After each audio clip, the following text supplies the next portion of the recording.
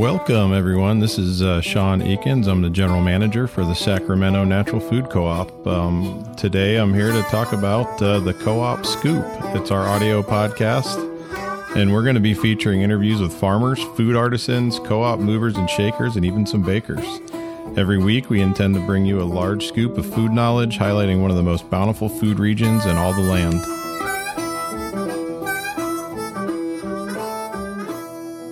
Hello, everyone. This is Sean Eakins, General Manager from Sacramento Natural Food Co-op, back again with a version of our Co-op Scoop, kind of getting into the holiday season now, and I wanted to get one more awesome interview going, and I'm here really today. I'm excited because I've recently discovered this product, but it's Cult Crackers. It was founded in 2017 by Birgitta and Diana. They've been sharing their organic, nutrient-dense crackers that can now be found in over 300 stores, and we are lucky to be one of them. Welcome, Diana.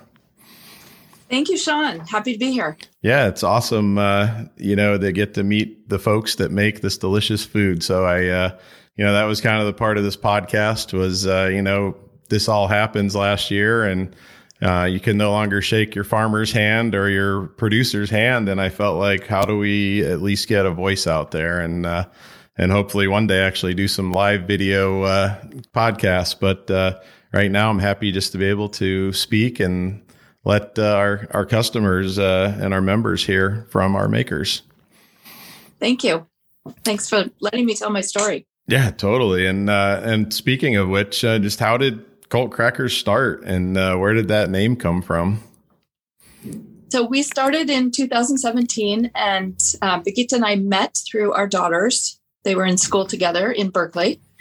And Birgitta, who is Swedish, makes an incredible cracker, and she used to bring it to school events, and everybody would say, "This is incredible. Sell this." That's awesome.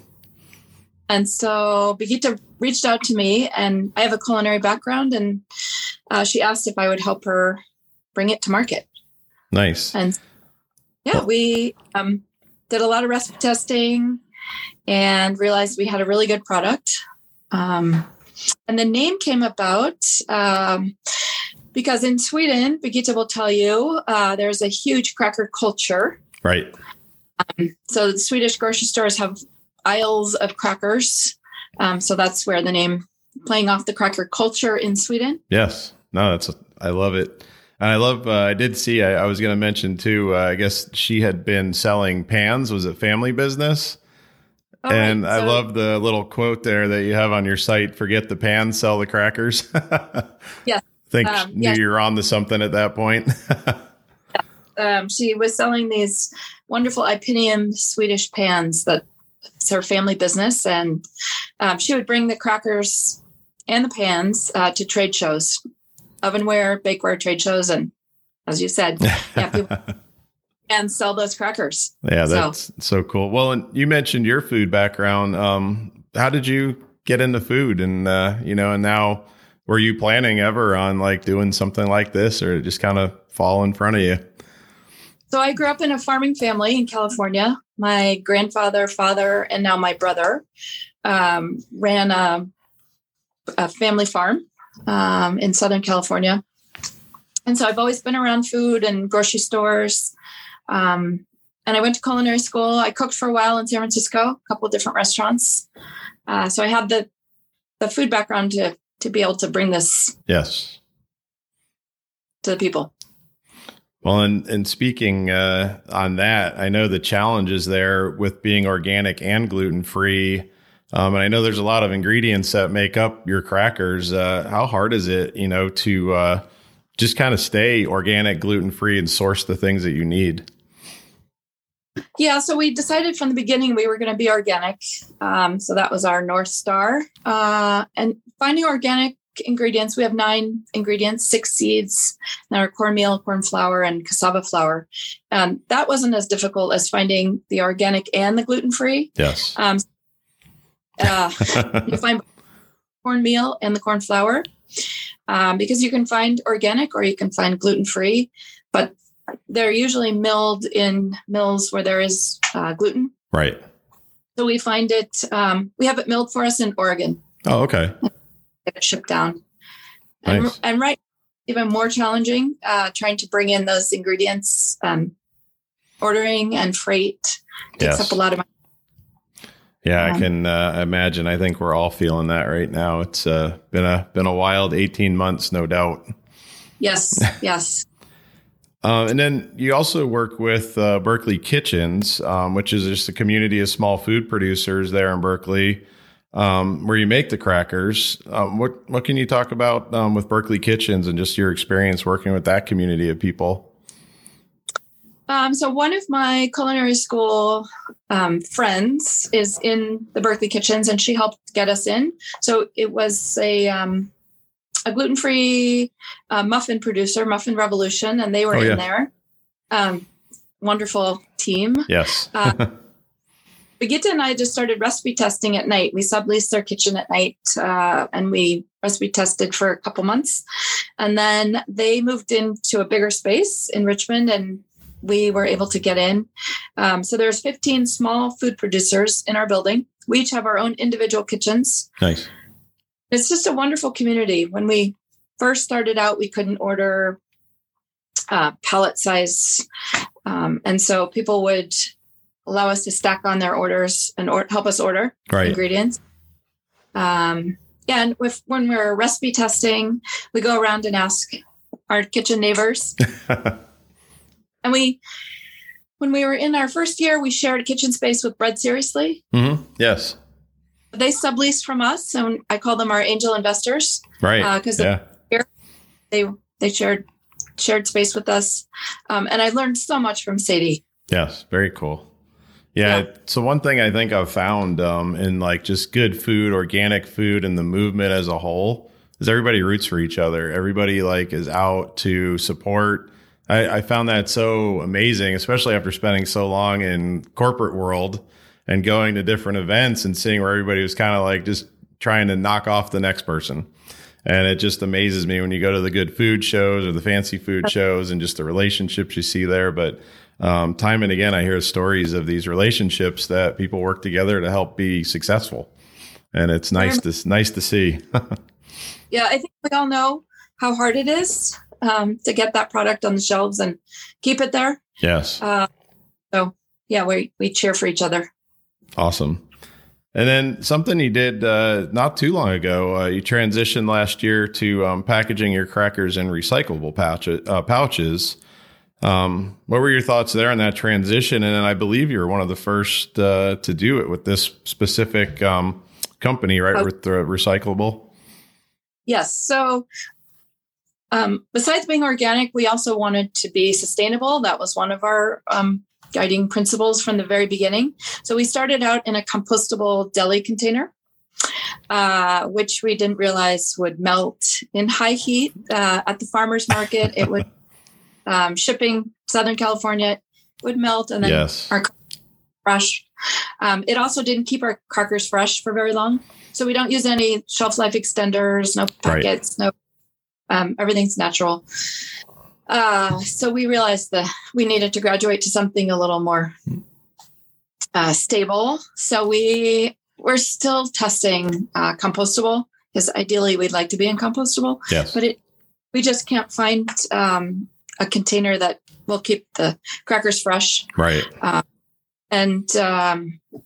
So we found this container, or this pouch, that can be recycled in industrial facilities. So it's not ideal, but it's what we know. And we're hoping somebody will come up with a good compostable pouch.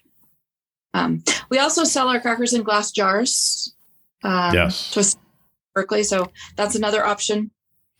Yeah, I think they look nice, merchandised in the glass, and I know even that during this last 18 months, hard to find glass. It's hard to find a lot of product. So yeah, I'm sure it'll come around. I'm hopeful. We're almost to 2022, and not to look too far ahead, but I feel like I want to have hope. I think the last year, I know everybody was kind of in a different headspace. I feel like so far this holiday season, it feels a little bit lighter. I know there's things going on, but I still feel like people out and about are just in a different space, which feels pretty good this holiday so far. So gives me some hope here going into the new year. Yeah. And then you also have some other certifications. Could you tell us a little bit about those? Yeah, so we have the How to Recycle certification, and then we're certified organic by CCOF. Okay. Do you, with Oregon, do you ever, are you doing some selling in Oregon with your product? We are in a few Oregon stores, yes. I know they have their own, I believe, Oregon, is it Tilth that does, are you ever interested in that, or just, I imagine one organic stamp might be enough? Yeah, I think one organic, they put us through the winter. Yeah. And CCOF their bar is very, very high. Yes. So totally.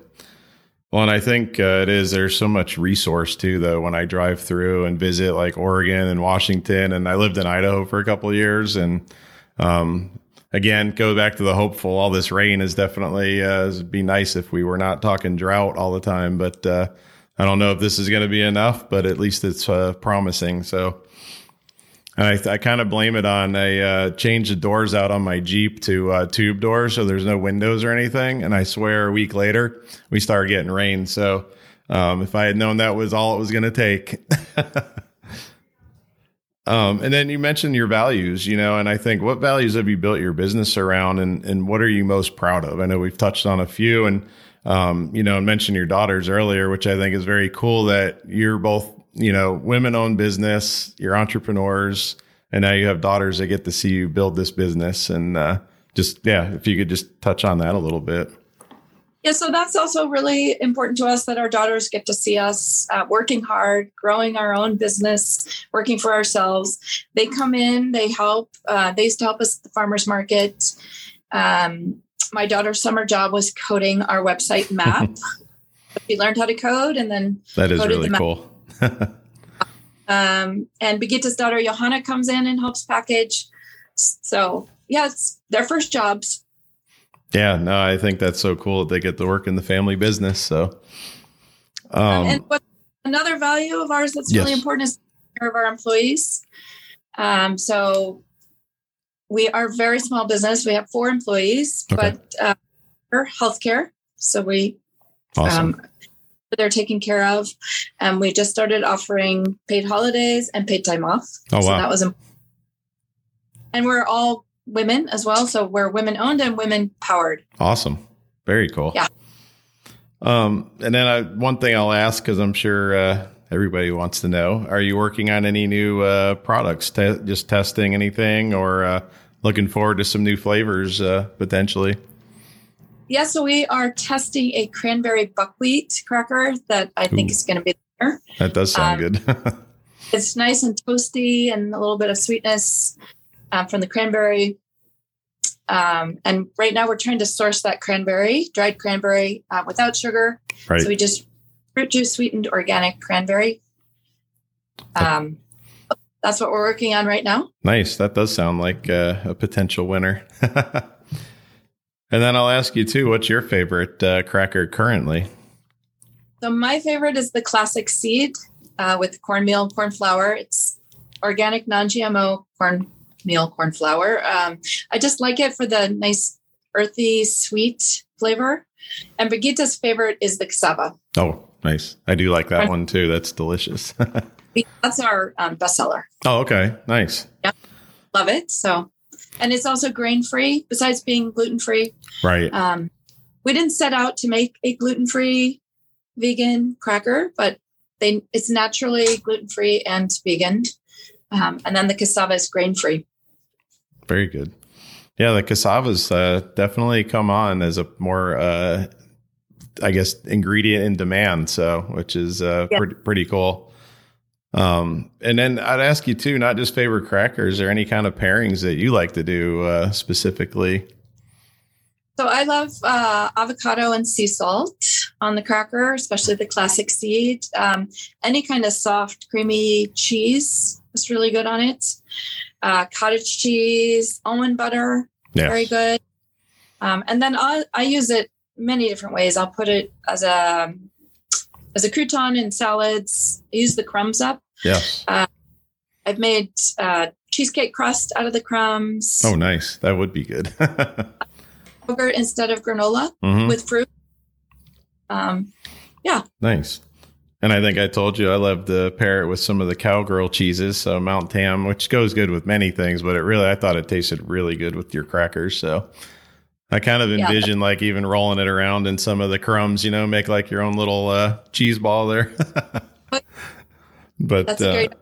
Well, and I think too, right now we're going into, the holiday season, and what a cool cheese board that would make too, with your crackers. So, and I think we talked about, just the texture of the crackers. I was surprised that they held together so well. That was my first kind of like, are they going to not just crumble? And they don't. They stand up to the test.